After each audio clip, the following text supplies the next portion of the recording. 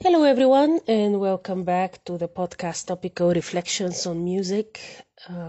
It is very difficult during the time of a pandemic to find dialogue partners, and therefore this will again be a solo episode.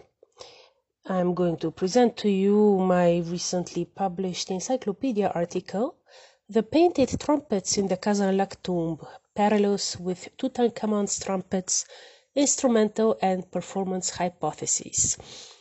I encourage you all to visit the online encyclopedia Ancient Thrace and Thracians, where you can find obviously not only things about music, ancient music and instruments, but also about the culture, religion, and life of the ancient Thracians. The address is thracians.net. THRACIANS.net. It is a bilingual encyclopedia, English and Bulgarian. So, a UNESCO World Heritage Site, the Kazanlak Tomb, dated at the end of the 14th century BC, features among its frescoes a pair of female musicians who participate in the funeral ritual of the depicted ruler. Each musician is playing a conical bore-shaped instrument while pointing downwards with their left hand, possibly giving each other performance indications. Based on the proportions, I estimate that the instruments are relatively long, at least an adult human's arm's length, around 60 centimeters. The fresco in the Kazanlak tomb does not hint at what the instruments might have been made of. If made of metals or alloys, they would correspond to the definition of trumpet. If made of wood, they could still be considered trumpets, as terms such as shepherd's trumpet do describe some wooden instruments with no reeds, where the player blows into the smaller of the two ends. Some may hypothesize that the instruments depicted in the Kazanlak tomb be part of the Zurna family. I, however, dismiss the possibility of them being Zurnas because of the hand position of the musicians. A Zurna would have tone holes. Most importantly, a Zurna would necessarily be held with both hands, something which the skillful artist would have represented on the fresco. However, the musicians hold their instruments with one hand each, implying a lightweight natural instrument, a trumpet. Considering the wealth of the Thracian kings and the existence of precious metal burial sets commonly known as treasures, I am inclined to pursue the most likely possibility, presuming the instruments to be trumpets made of precious metal or bronze. They could, however, be decorated and even gilded wooden trumpets, something impossible to tell from the Kazanlak tomb fresco. While the development of composed music in Western Europe eventually led to the development of a valved trumpet, the natural wooden or horn-carved trumpet survives in folk music in various shapes and sizes that have changed little since ancient times in both Eastern and Western Europe. For a historical overview of folk trumpets and a step-by-step reconstruction process of wooden trumpets and accompanying illustration material, original and reconstructed trumpets, you can see an article by Andreas Hirt, H-I-R-T, The European Folk Music Scale, A New Theory, published in 2014. The Kazanlak tomb instruments resemble the Egyptian trumpets discovered in Tutankhamun's tomb on three key points: a large size, conical bore shape, and funeral rite purpose. The long time frame between the existences of the instruments does not present a problem. The instrument form is very conservative, surviving until the present day. The dating of the Kazanlak tomb follows Alexander the Great's empire expansions, where Thracians did participate.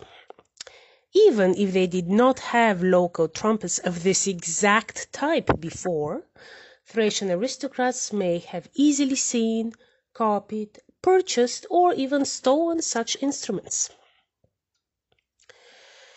The Ghost Music seminal radio broadcast by the BBC in 2011 describes the Egyptian trumpets thusly. Most trumpets of antiquity were short, straight instruments of wood, bronze, or silver, used for both military and ceremonial purposes. One of Tutankhamun's trumpets is of silver and 58.2 centimeters long. The other is of bronze and 50.5 centimeters long. Their bores expand from 1.7 centimeters at the narrow end to 8.2 centimeters at the bell. They have no detachable mouthpieces. The lips were applied directly to the narrow end.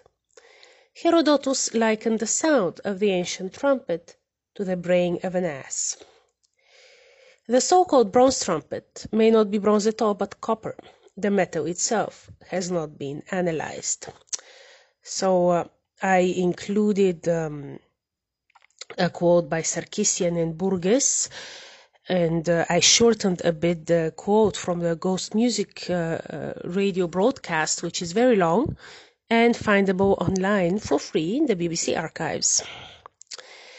An even more detailed description is given by Jeremy Montague in his 1978 article, One of Tutankhamun's Trumpets. So the description is long, I'm going to read it.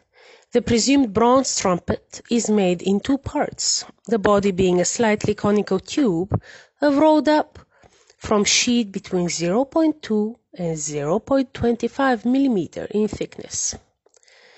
The other part is the bell.